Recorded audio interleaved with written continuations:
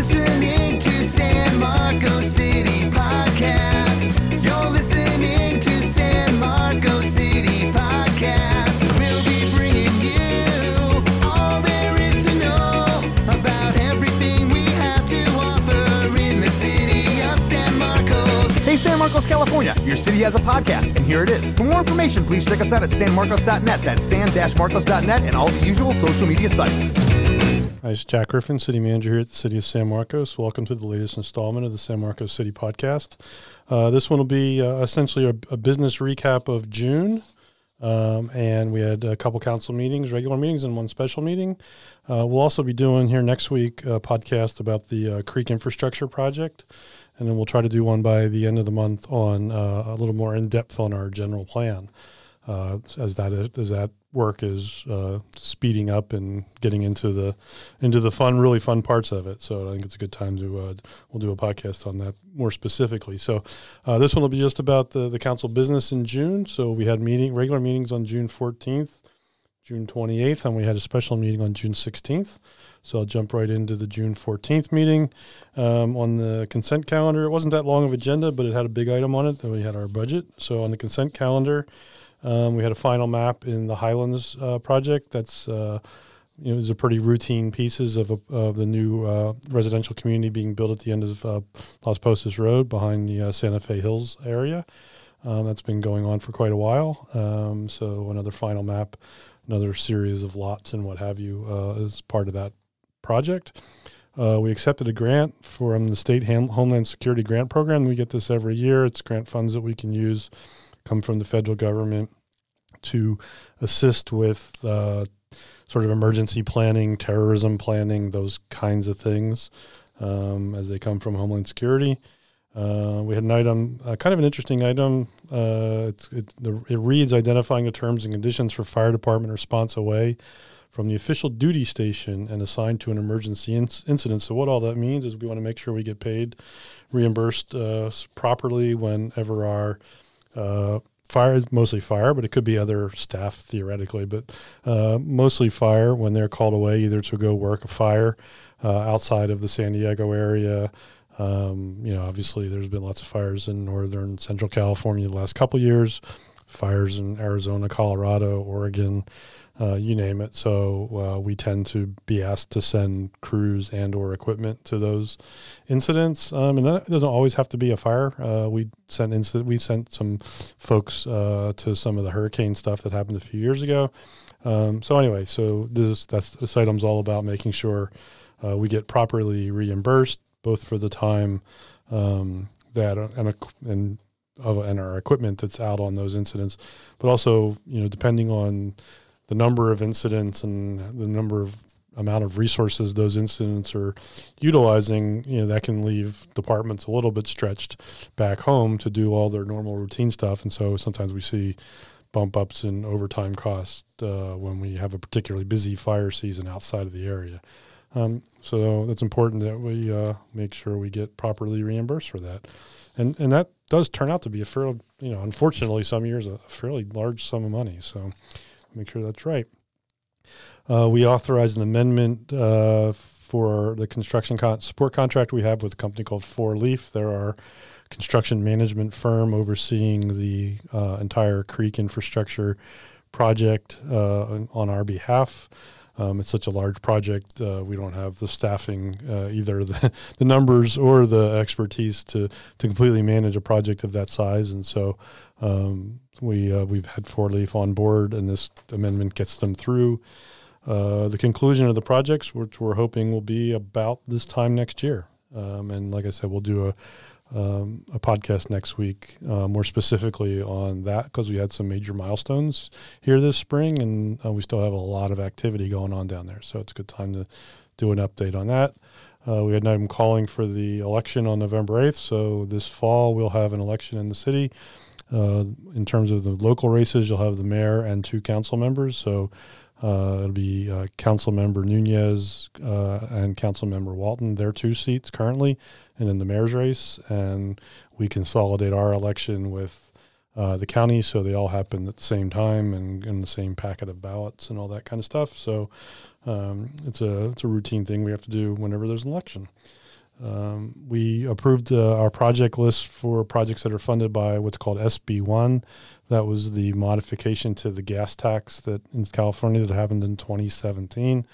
So we get a certain amount of money. It's formula based from SB1, and we almost always use all of it for pavement rehabilitation, which is the case again. But we're required under that act in 2017 to do a resolution and submit it to the state, letting them know how we're using the money. So we're doing that. We had an expenditure for tickets, reimbursements for things that council members and or staff are invited and sort of should attend. Then we had an interesting item. It was a letter in opposition to a bill that was working its way through the assembly. It was Assembly Bill 25 or 2357. I know the numbers are... the people who do that for a living keep track of that stuff. It's pretty crazy. Anyway, so we drafted a letter opposition to AB 2357. It had to do with the Surplus Land Act, and that sounds sort of deep in the weeds, and it is. But for a city like San Marcos, it's kind of a big deal. The city owns, and I've talked about it before in the context of budgets and the property holdings that we have, but we own a fair amount of real estate that is used for I would say this. Some people might say non-governmental purposes. It's not being used for governmental purposes in terms of the actual physical use on the property. I can tell you that the funds that come in certainly fund the governmental purposes that we do. So like Creekside Marketplace, a lot of Parsoness City Hall, a number of other parcels around town that are revenue generating for the city in terms of rent, whether it's building space rent or just ground rent. So the state over, I would say, the last few years has been chipping away at the autonomy of local government in terms of what they are able to do with the land that they own, especially land that they decide they may want to sell because they don't think they have a purpose for it. That's hence the Surplus Land Act. And the state has adopted a series of bills that would have or that are targeted at requiring cities when they do want to dispose of surplus land to make it first available for affordable housing, and understanding why there's a desire on the state to do that. There are provisions in the law that the state regulation agencies following the passage of the original Surplus Land Act sort of, what's the best way to put it? They grew the regulations beyond what the law actually said, I think is a fair way to describe it. And so there was this bill to essentially then amend the law to come back up to the regulations, which were fairly onerous and put quite a burden and sort of could create a pretty significant devaluation of property potentially that local jurisdictions might own. So this bill came to our attention at the staff level. We worked with our representatives at the League of Cities, made them aware of the issue. From our perspective, a number of other cities in the state also drafted letters of opposition, which is a fairly common practice to have cities draft letters. We had an item on the agenda in May where we had a slew of letters. But most of them are more, this wasn't targeted at San Marcos. Most of them are more general, but this one we could figure out a pretty direct impact on San Marcos. So we were particularly concerned about this one. But anyway, so the council approved the opposition letter. And then happily, a few days later, and we won't take credit for it entirely, but I think it had something to do with not just us, but the other cities in the league reaching out to the sponsor of that bill, and that was pulled out of committee. And so it's no longer going through the legislature. But these things do have a tendency to come back, so we'll keep a close eye and we'll pay attention to that and see if it does and be ready to react again. And so the last item on the agenda was a budget. I'll talk a little bit about that. I've talked about the budget in the past. So our total general fund budget this year almost touched $90 million. The premise that we came into this budget with was trying to get as close to back to where we were, mostly from a staffing and a surplus or services perspective, which would necessarily probably get our expenditures back on the similar trajectory that they were prior to the pandemic. When the pandemic hit, there was no ability or expectation of how long it was going to last. Was there going to be any help? And eventually help did come financially from the federal government, but cities had to do a lot of things to try and keep things going. We weren't allowed to just shut down our operations. Obviously, police, fire, public works, all that sort of stuff has to keep going. But we did make some changes, and so the course of the last 2 years, we've not had a hiring freeze in place, but we've certainly been judicious about when positions have come open, holding off on refilling them. So we've refilled some, but we haven't refilled all of them. And so as part of this budget, we were hoping to. I think we had an additional 8 positions coming back that this budget would fund, bringing those back, which would get us close to where we were pre-pandemic. And we've done some internal organizational shifts, so the need for all those positions probably isn't necessary. We've done some things and I think we've all become a little bit more efficient, just learning how to do things differently with fewer people. But I think this gets us pretty darn close to where we were pre-pandemic.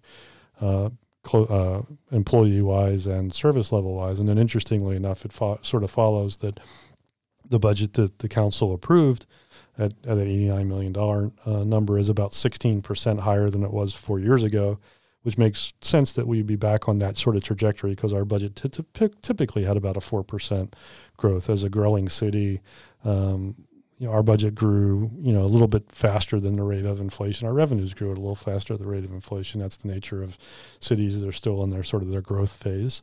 So that getting back into that sort of 4% per year trajectory. So if you look at the trend lines, our line in 22-23 sort of picks up where you would have generally expected it to be at the end of 18-19. Or the budget we adopted for 19-20, which obviously then became different when the pandemic hit in the spring of 20. So it's a good budget, but I have to say that one of the major reasons why we got there was the second round of the federal COVID money that we were able to use to replace lost revenues, which in our case was mostly in rent, but also in sales tax and also charges for services. So we have that last bit of one-time money that helps us get to that place in our budget. And so the challenge that we had wasn't really getting the 22-23 budget balanced, but it was going to be how do we put some bumpers and shock absorbers in place on the 22-23 budget so that when we get to 23-24 and those positions that we brought back in, we're not in a cutting mode again because that one-time money has gone away. So we budgeted our revenues fairly conservatively. One of the things that we did after the departments had sort of finished up all their work with our finance department, that we then increased all of their supplies and services accounts. So those are the accounts we used to either buy things or buy services by an additional 3% above what they were asking, sort of as an inflation hedge. Whether 3% will be enough remains to be seen. But the departments in developing their budgets are also planned in some amount of inflation as well. So we tried to put some shock absorbers into the budget. One of the biggest shock absorbers we have is our general fund reserves. The city council policy is that we have 40% of our budget in reserve, and that's liquid. And so that means about $36 million. And so we're maintaining that policy. We're adhering to that 40% reserve. So we've got that cushion. And then we have other, we don't make them part of the general fund reserves, but we have other general funds that are sort of set aside for some specific purposes, but can be used for anything that the city does. And if you add those in, it takes our reserves up over 50%. So we've got some nice shock absorbers built into it. So hopefully then when we get to the spring of 2023 and we're doing that budget, that our fiscal year starts July 1st. So we won't have too much pain. Obviously we don't have any control of where the economy is going and inflation, and I'm recording this on the 2nd. I think on June 30th, the Atlanta Fed came out and with their projections for the second quarter at -1%. So that was the second consecutive quarter below zero. So that's sort of that's the official definition of a recession, and we'll see if the actual number results in that. But I don't think anybody's be surprised if it does. So it's always a little trickier to manage, and just a city, just like a business in a recession time. If the recession's not too deep and not too long, it shouldn't be that big of a problem. And there's actually some positives in recessions that sort of right-size some things in the economy. Cities that rely on a lot of sales tax more so than we do. So cities that have lots of car dealers and things like that, those are the kinds of things that in a prolonged or deep recession start to get hurt pretty badly, because people, if they can, they'll put off that car purchase for another year. And lots of people make that decision that I'd like to get a new one, but I can live with what I've got for another year. We don't have any of, we have an RV dealership, which, we pay attention to in terms of these questions, but we don't have any car dealerships and things like that. So our sales tax is more on the sort of just the basic things of life, as opposed to, not the cars aren't the basic things of life, but you understand what I mean, the sort of the day-to-day kind of stuff. So we're not recession proof, but we're safer. And then with our rent has always been a nice bumper. And I think I talked about in the last meeting, or last podcast rather, we had signed a lease with Total Wine and to go into the Staples space. So our rent picture will brighten as the year goes along. So the budget's in good shape. It's balanced as it's required to be, but it's required by the state constitution to do that. So every city technically balances their budget. But I think we're in really good shape for the coming year. We can ride out whatever the storm is that's coming, and be in a good place to have 23-24 be, while it'll be tighter, it shouldn't be all that difficult for us to figure out a way to get that one balanced too, without too much pain. So that was the budget. Council approved that happily on a 5-0 vote. The Budget Review Committee members, some of them came to the meeting, and they do great work for us, working with our staff throughout from, say, January through the budget. They're a great sounding board for the staff in terms of, as we prepare the budget, they ask really great questions about why things are the way they are within the budget and within city operations. So a number of the Budget Review Committee members, including our chairman, Chris Freeman, he made a presentation to council supporting the staff's recommended budget. So the budget's done, and I'm recording this July 2nd, so the fiscal year started yesterday. So moving on to the next meeting, on June 16th, so a couple nights later, we had a joint meeting of the City Council and the General Plan Advisory Committee. And that was really about having the council and we call it the GPAC. Everything, if it's got a name, if you can make an acronym out of something in government, you do. So we have the GPAC. That was to hear from our general plan consultant about the land use element of the general plan. So I'm not going to get into all of this in much detail, because like I said, we're going to do a podcast later in July that's just focused on the general plan. But I think the council had a good meeting with, quite a few members of the GPAC were there, members of the public were there, and talked about some properties in particular, and then some of the sort of the overriding issues that not only San Marcos faces, but all cities face in terms of planning for future growth. And obviously what mostly everybody talks about is the housing issues, and how to try and resolve those. There's demands placed on cities to produce housing, even though cities, generally speaking, don't ever build any housing. But they do allocate land from a zoning and a general plan land use perspective for where housing can be built. So some of the questions that cities have to deal with as they do their general plan is how do we meet the numbers that we're assigned to meet within the timeframes that we're required to, and can we create an environment where those numbers can be met and we can still preserve the quality of life and the level of municipal services that we're providing. So anyway, it was a good conversation, and so we'll have our consultant come on and do a podcast with me, and some members of our staff later this month, and really dig into what the general plan is and where we're at in the process, and then what's next as we go forward through the summer. So real quick, I'll move on to the June 28th meeting. A pretty short agenda on June 28th. We had an item, this kind of an interesting item.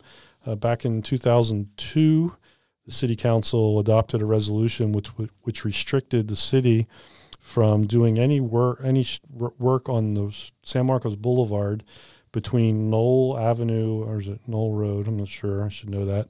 But Knoll, over there by Home Depot, I know where Home Depot is, and the western edge of the city, in terms of anything that would require a lane closure on San Marcos Boulevard during the day. So we weren't allowed to do that. And so that kind of necessitated us to do almost all the work we do on San Marcos Boulevard at night or on the weekends, which is a very expensive proposition. And there's, obviously there were reasons for that. San Marcos Boulevard has got tons of traffic. It's the main east-west corridor parallel to the freeway through town. Even though Mission sort of does the same thing on the other side, it just doesn't have the traffic volumes that San Marcos Boulevard has. So we've learned some lessons, particularly in 2021. As part of our Creek project, we've had a lot of work on San Marcos Boulevard. It's utility related at this point. So there have been lane closures and throughout, I would say the last 8 to 12 months. And we did grant an exception for the Creek because it was just going to be so difficult to get the Creek done if we were requiring to do all that at night. But what we've learned is while it's not great and no one likes to maybe sit through a cycle of a light or two, it hasn't been all that debilitating to have that happen. And most of that's been west of Las Posas, but say out towards Las Posas and Pacific. But it's been fairly manageable. So we've asked the council to grant us relief on that 20-year-old resolution and allow us within reason, so not during peak hours, not in front of San Marcos High School when it's drop-off or pickup time, not during rush hour down by the freeway. But if we can get in and get out, do some pothole, crack sealing, landscape work, those kinds of things, and even if we have to temporarily close a lane during the course of a working day, that we'd be allowed to do that. And so the council was willing to approve that, which we appreciate. We'll save all of us, all the taxpayers of the city, some money because, like I said, it's expensive for us to pay the overtime at night or on the weekends. It's expensive, the contracts we would issue if it's a contract-related work. It's always going to be far more expensive in those hours than normal hours. And then the last piece of it I would mention is that certainly by the end of summer, certainly fall, Discovery will be open all the way through to Twin Oaks Valley Road. And it might not be the finished condition at that point because we'll still be doing our work at Via Veracruz. We'll talk about that next week's podcast on the Creek project. But Discovery will be open all the way through, essentially. And so that will provide a pretty significant relief valve for traffic that's going through town and not necessarily getting on the freeway. That is the bottleneck for us in large part is the traffic on San Marcos going west on San Marcos Boulevard trying to get or going east on San Marcos Boulevard rather getting east on the freeway. But anyway, so Discovery will provide a relief valve for folks if they want to get away from that traffic that maybe you're passing through, not going onto the freeway. So that should help also and make the issues on San Marcos Boulevard. I'm not going to promise it's going to be tremendously better, but it should be somewhat better and a little less delays through there. So that was kind of the interesting item on the consent calendar. We had an item to approve a contract for purchasing some new police or fire command vehicles. Those would be the vehicles you'd see sort of the larger SUV type vehicles that our battalion chiefs or our division or fire chief drive. So the technology in those things is pretty impressive. So they're a pretty expensive piece of equipment, not quite fire truck or ambulance expensive, but they're not cheap.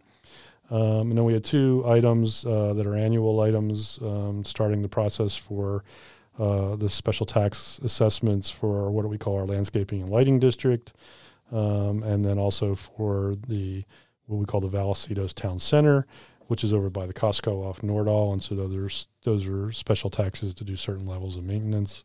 The first one is citywide, but not everybody in the city's in it. It's an older relic one, and it's slowly shrinking, and someday will disappear maybe. But as properties annex out of it into the newer one, but it's still something that's going to go on for quite a long time.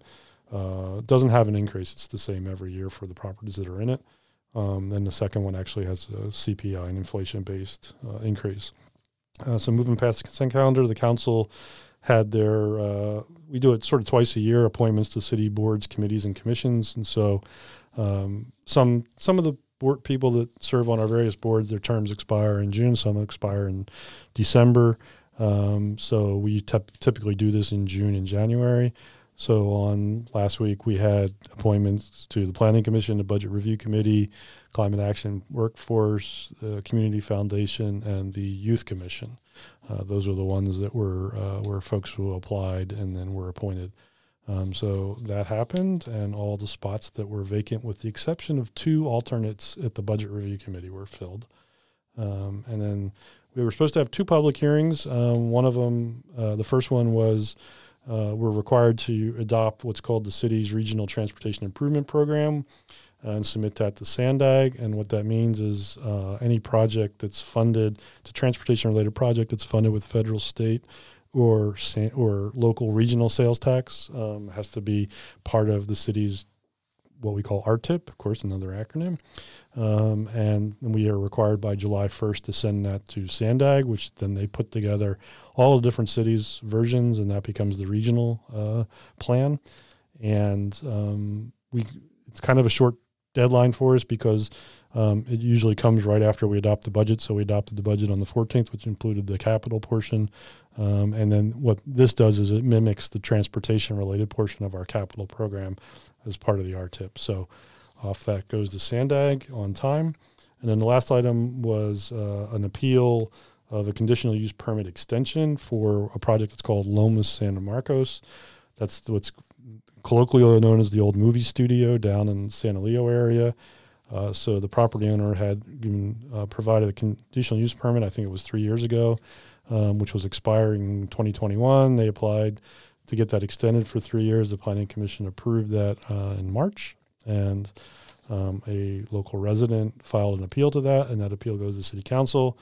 So the hearing was set for the 28th. However, the appellant informed us the evening before that he couldn't attend, and so the council was willing to continue that hearing to its July 26th meeting, where it'll happen. I guess rain or shine is the way to describe that. So anyway, that's the last item that was on the agenda for the council. So that sort of rounds out the June business. Busy month, always is with the budget, but we're blessed to be in a city that's got, solid financial backbone. So we tend to weather the storms pretty well. And so I think that we all got some tough times ahead, it looks like. But we think we've got the financial planning in place that it won't be, people won't notice too much of a change in terms of city service levels, unless of course it's much worse than anybody can anticipate at this point. And then we'll just have to wait and see.